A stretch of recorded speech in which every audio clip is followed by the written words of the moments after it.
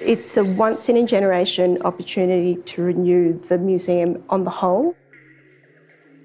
Good morning, everyone, and welcome to the Powerhouse. My name is Lisa Havilah, and I'm the Chief Executive of the Powerhouse Museum. I acknowledge the traditional custodians of the ancestral homelands upon which our museums are situated. We respect their elders, past, present and future, and recognise their continuous connection to country. Today we are recording a very special episode of 100 Climate Conversations to launch the Powerhouse Climate Action Plan. The foundation of our response to climate change is drawn from the knowledge, understanding and ingenuity of First Nations peoples to care for country in ways that are inherently sustainable. The Powerhouse Climate Action Plan sets out a clear path across our infrastructure, program, practices to achieve net zero operational emissions by 2025. This commitment places Powerhouse in a global leadership position. Sustainability is integral to the Powerhouse's landmark $1.5 billion renewal, spearheaded by the creation of our flagship, Powerhouse Parramatta, research and public facilities at Powerhouse Castle Hill, the renewal of the iconic Powerhouse Museum here in Ultimo, alongside the ongoing operation of the Sydney Observatory. Powerhouse will embed sustainability in collection management and prioritise collaboration and research with industry thought leaders, and reduce carbon emission impacts associated with exhibition design and program development. To achieve the ambitious targets set in our Climate Action Plan, collaboration is key. Today, we'll give an insight into the development of the plan and how it will be realised across the museum. And it gives me the greatest pleasure to introduce today's guests. Powerhouse First Nations Director, Emily McDaniel, First Nations collaborator, Terry Jenke, and of course, Powerhouse Climate Action and Sustainability Manager, Carmel Race. Please join me in welcoming them.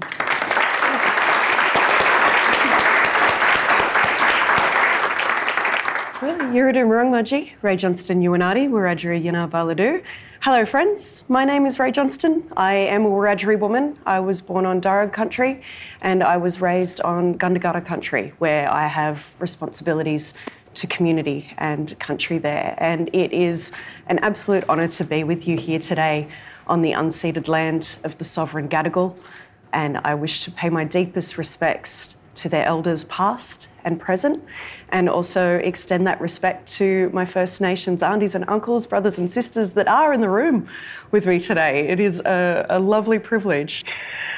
Now, we are recording live today in the boiler hall of the Powerhouse Museum, and before it was home to the museum, this was the Ultimo Power Station. It was built in 1899 and it supplied coal-powered electricity to Sydney's tram system into the 1960s. Now, in the context of this architectural artefact, we shift our focus forward to the innovations of the net zero revolution. Now, Terry, you were integral to the development of the caring for country principles that underpin the Powerhouse Climate Action Plan. To begin our discussion, could you talk us through how caring for country connects to sustainability and positive climate action? Thanks, Ray. Well, caring for country is the principle that Indigenous people, First Nations people, have cared for country over millennia. And the sustainability has been the benefit of what we see today, the land, seas and skies. That land, sea and sky country is the result of Indigenous people looking after it. And we see at the point of contact that shifting different environmental management processes and the impact there, but we need to go back to those foundation principles for caring for country, being holistic. If you look after country, it looks after you. Country is connected to health and well-being, but everything, economic, spiritual, cultural, life, that intergenerational obligation to care for it is a cultural practice. So for sustainability, that's, a given foundational principle that can lead all Australians to care for our environment, our unique and beautiful country. And it's just a principle for all of us to put into practice for the benefit of future generations. So Terry, the Caring for Country principles, they are foundational to the Climate Action Plan for the Powerhouse. How were these developed? Yes, they are foundational. There's 10 principles, and to come to that, we did a lot of research into what was being done in, international principles, national principles, work that I've done for over 25 years of my practicing in this area in Indigenous cultural and intellectual property. It was also very much led by the consultation sessions that we did, and we connected with Darug and Gadigal people in the community, land councils, those that were really interested in this topic. And it was the sites where the Powerhouse is, so here on Gadigal country and on Darug country, but it's also much wider because the reach of the Powerhouse is national and international, and there's digital country as well. So we've got to think how these principles can really be embedded in the practice of the Powerhouse, and its sustainability action plan, its goals around climate change action is one thing, but it also, I feel, links to the work that Emily's doing. I would say, Emily, you've brought so much of integrating Indigenous First Nations perspectives into the way that the Powerhouse works, and I think that's just how seamlessly we want to be in the future, to bring these principles. It's pretty novel to have them, but it's really something that we want to see all institutions having, and I think the Powerhouse is leading there.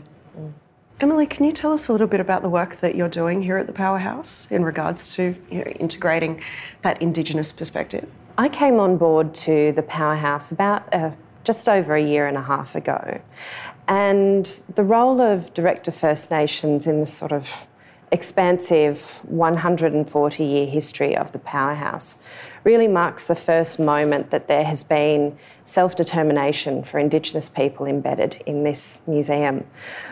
140 years ago, this place was not created for us. This place as we know it today in the Boiler Hall, but also the more intangible notion of the Powerhouse Museum as we know it today. It wasn't created for us. But this is a moment where we can redefine the role of a museum moving forward. My primary role is indigenising, which I describe as looking at the systems of power that were built at times to exclude us, re-engineering them, and using them to empower Indigenous advancement. And this is another one of those moments for us, a historic moment with the Climate Action Plan. Now, Carmel, what are some sustainability challenges specific to museums? And what are some of the behind-the-scenes changes that you are making to address them? Well, our Climate Action Plan is looking across the whole organisation.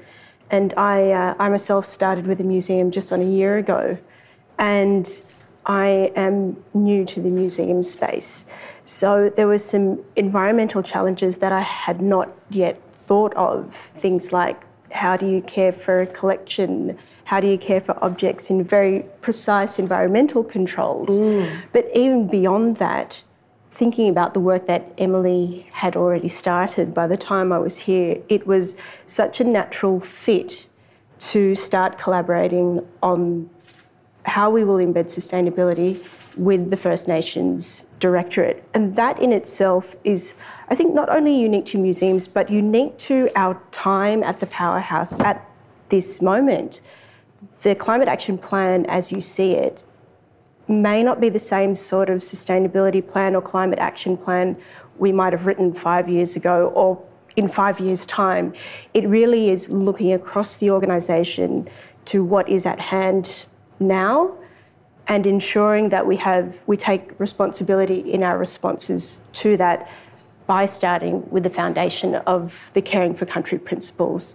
So when we break that down, what that looks like is responding to our capital works program, which I think everyone's aware we're in the business of building new museums at the moment. It's pretty significant. So we have a section in our action plan that is specifically responding to infrastructure. How can we take advantage of this huge capital works program and ensure that we can embed all of those efficiencies, how we make people comfortable, how we make the collection comfortable, how can we get them into our infrastructure from the time that we open those doors. Then looking at our programs, how do we embed sustainability and Indigenise and have programs sort of thought of in a different way, developed in a different way, but ensure that those things are always at the heart of them. And then also the plan looks at how we work. How do we ensure that we are taking care of objects in a way that's not super energy intensive, that we take advantage of passive controls and really test ourselves with various areas of the organisation, with our collection management team and our curatorial team, and how do we bring sustainability and the principles into the way that we work. Yeah, some of those challenges are kind of unavoidable though, aren't they? You know, you've got exhibitions that run on gas and can only run on gas. You've got collections that need to be kept at certain temperatures. So how do you work around things like that? Yeah, it's a new challenge. And one great thing is that, of course, at our new Powerhouse Parramatta, we have decided, and it's a very bold decision, not to introduce gas use at all, not to introduce fossil fuels into the way that we operate the building, which is a departure from what we see here at Ultimo. Our very, very well-known steam exhibition runs on gas boilers. So what do we do with that?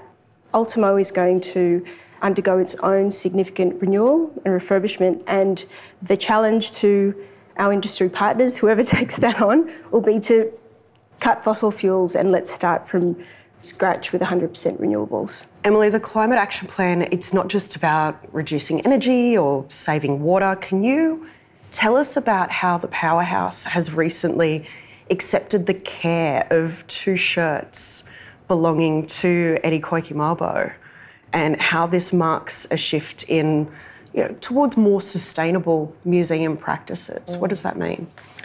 Recently, earlier this year, we were very fortunate after a long conversation with Gail Mabo, the daughter of Eddie Koiki Mabo, regarding the physical custodianship of 2 of her shirts. It provided a really interesting provocation for the museum as my team began to expand and we have First Nations collections management. We're asking big questions.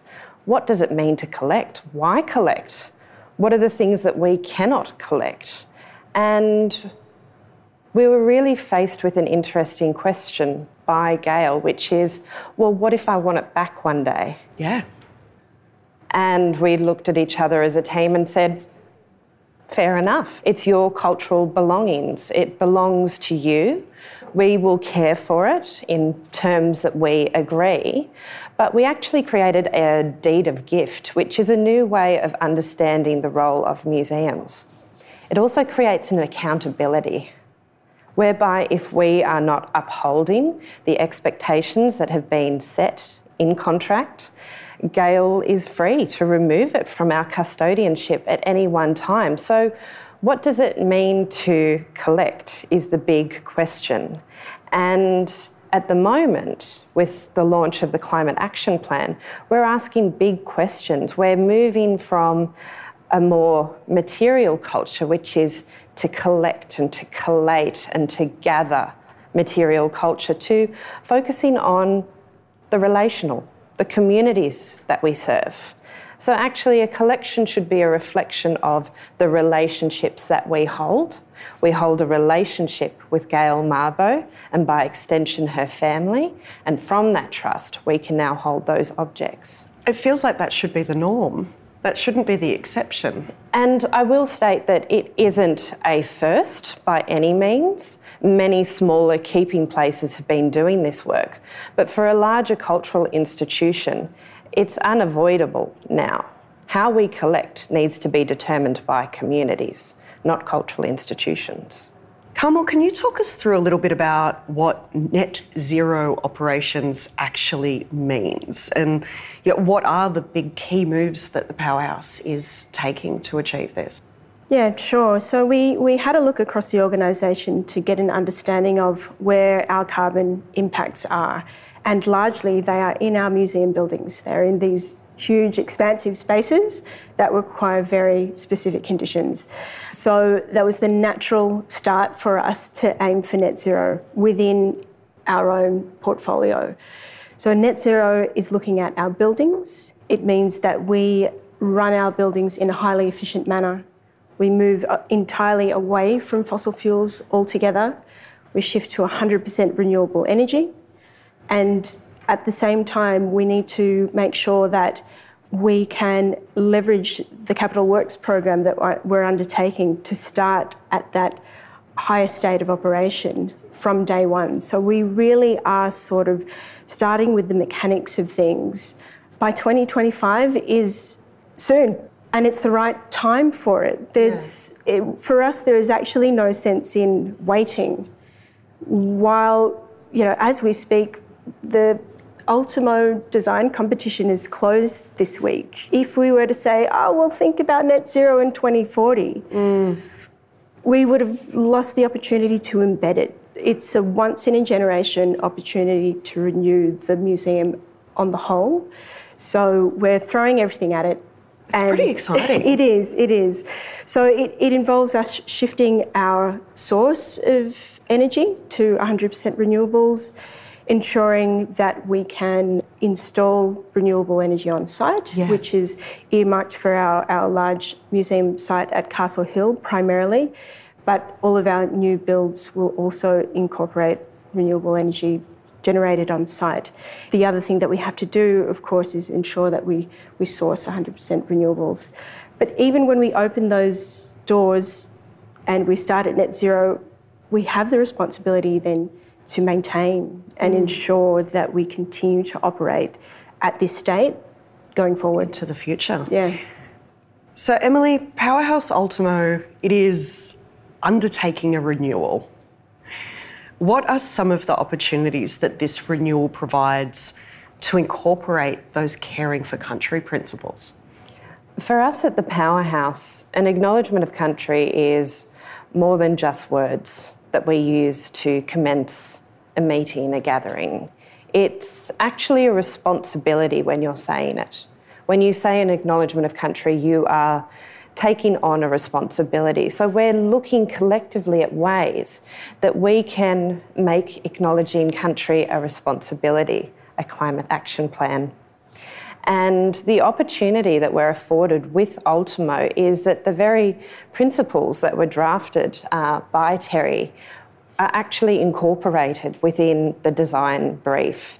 So they are measurable and accountable. They state the Powerhouse expectation of everyone who collaborates with us moving forward. So what's really interesting about the Caring for Country principles is they're not just a perspective, an introductive text to the climate action plan. It's the foundation. The climate action plan is built upon that, as Terry said earlier, and the same expectation is afforded for our renewals. They will be built upon country so that they need to understand how they're acknowledging country. Infrastructure, by its very nature, causes damage and harm to country. So we need to think expansively, boldly about how we're going to meet this moment. Now, Terry, you were the first Indigenous co-chief author of the Federal State of the Environment report in 2021. Can you tell us about yours and other Indigenous authors' contributions to that report? Yeah, it was the first time Indigenous voices were written into the report. So there were about 9 of us that wrote into the themes, every theme, and it included climate, extreme events. I was involved in the overview report, but also the Indigenous and the heritage report, but included inland water and biodiversity, marine as well, coastal marine. And there was this amazing committed group of First Nations authors that wrote in it. It was a difficult job because it was a national report and how to do that. And the thing is that in the past, there's always been a preference to Western science knowledge and those sort of scientific observations, but with Aboriginal and Torres Strait Islander people caring for country for many thousands of years, but also living and having close connection to country. It was a job of putting those two perspectives together. So Indigenous science, Western science, Indigenous perspectives, sort of Western perspectives.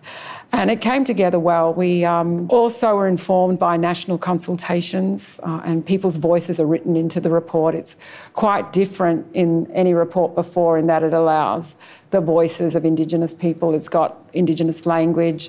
It actually details things like the impact of language and art practice, or, you know, the role of Indigenous rangers and how that connects to health and well-being and sustainability in a much wider way than, I guess, the UN Sustainable Development Goals would have. It's that deeper caring for country that is so integral to Indigenous ways of knowing and practice. And the report actually details what is country, that integrated, holistic notion, the tangible and the intangible. It is, you know, the land, sea and skies, the waterways, the people, the things on, the plant knowledge, the seasonal knowledge. It's so deep, and it was great to have that recognised and detailed in a report of that nature.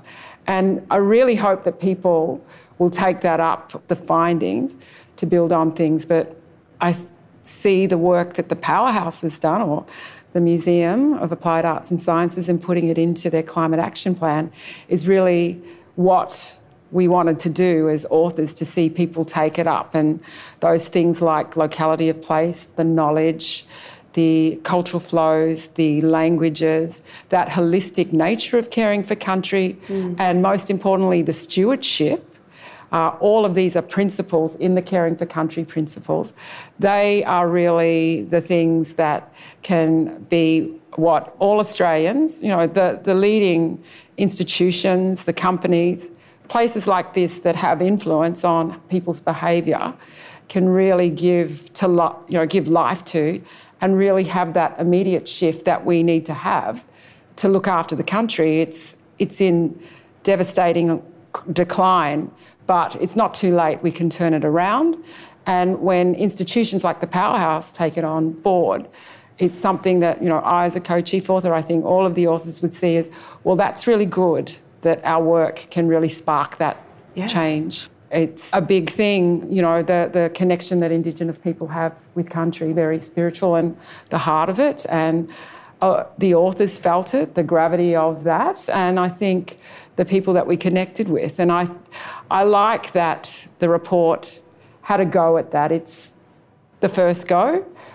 I hope that it will be continued in the next 5 years, and it's not left too late. I mean, there was a lot of writing and to do it in there for those 5 years, but it's something now that, because of the uniqueness of this country and the uniqueness of Aboriginal and Torres Strait Islander culture, and, you know, those working and living on country, it's a real unique opportunity for us to take the foundations for caring for country and, really look after the environment. It was good to work on. Now, Carmel, looking at Powerhouse Parramatta, it presents that incredibly rare opportunity to be able to design and build a museum from the ground up, all of these sustainability principles in mind. What are the specific opportunities that Powerhouse is taking over there? I want to hear more about what will be integrated into this building. Yeah, well, there are, just to go off Terry's point about taking the principles and embedding, I think it's an interesting time because we're taking those principles and putting them into urban landscapes. And even in the development of the climate action plan, we were primarily thinking about decarbonisation and the opportunity that presents in a new build. But when it came down to it, our number one objective was to ensure that we practice responsible stewardship. And that came out of those consultations, and it came out of our work together. And so with that stewardship, we can see that sort of come to life, but in an urban environment, in an adapted way. I mean, people may or may not be familiar with the intent of the museum, but it is sort of throwing the idea of a museum up in the air a bit and incorporating concepts that may not have been seen in museums before, such as having an on-site student academy, research residencies. Students have that educational experience, and that's something that then lends itself to the social sustainability outcomes that we hope that such a significant cultural institution will inject to Western Sydney. The opportunity to build relationships and build resilience across community, reflect stories, all of those things are up for grabs in a new museum, but primarily the opportunity to practice responsible stewardship in urban environments. I think often there is the perception that going back to caring for country is just sort of forgetting about the city, which is absolutely not the case, and we're not able to do at the Powerhouse, but it does present so many opportunities. And watch this space, it's going to be a different kind of museum. I think Emily can probably speak more to the programming then that comes through that, because it's not just the building itself and all the responsibility that we take on with the build, ensuring that it's a low carbon build, that we deal with our upfront carbon emissions and how it will operate, but how do we engage? And it's telling stories of urgency for this moment, the stories we have to tell. And perhaps they're undefined, without an outcome, without a summary, but that's what a museum should be, the space where we can have the difficult conversations from this moment. And it can be challenging for people to speak of climate change.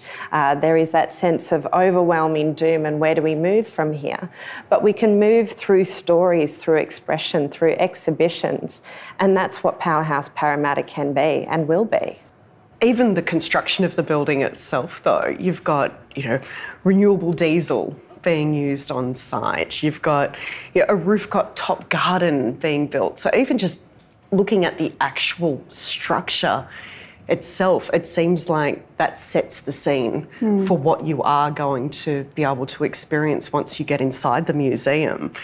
And Emily, from that museum-specific context, I'd love to hear from you how indigenising ways of working supports sustainable practices. In this moment, what we're really doing is we're reckoning with our history. We're taking responsibility. And museums historically have been a vehicle, an expression of colonial expansion and the colonial regime. That's the history that we're holding in our hands and moving forward. It's a moment where we're not denying it, but we're understanding what's our role stepping forward with this? What's the role that a museum can play today that it didn't 140 years ago? Yeah. It's telling those urgent stories. When we started working on the Caring for Country principles, so many people thought that it would be referring to physical landscapes, waterscapes, skyscapes, landscapes. But actually, if you look at them, predominantly they're about cultural practice, because there's also the cultural scape. And it isn't an overlay of country, it is country. And culture is exactly the reason why we're focusing on our renewal project. So thinking about the future now, you've got the Climate Action Plan, it takes the Powerhouse to 2025. Beyond 2025, Carmel, what's next? Beyond 2025, this document that you see in front of you, it's all in the rear vision. We have achieved the objectives that we've set out to, hopefully. We're operating in a new site. And what we've done with this foundational piece of work is to elevate our standards. It's just the way we do things. Some of the objectives that you see in the plan, that we operate at net zero, amongst many others, that we've embedded sustainability in our ways of working. The words sustainability, the objectives, they all go away because that's just the way that we do things. That's the hope. And then beyond that, what we actually look forward to is continuing to reduce our footprint. We work towards climate positive precincts that go beyond net zero. And we're relentless in that. We just keep at it until we ensure that we lead by example. We can tell the story of the museum, of the Powerhouse, achieving this state of operation that, a few years ago may have seemed unattainable, but it is just our new way of working. Fantastic. Well, please join me in thanking our guests for today's discussion.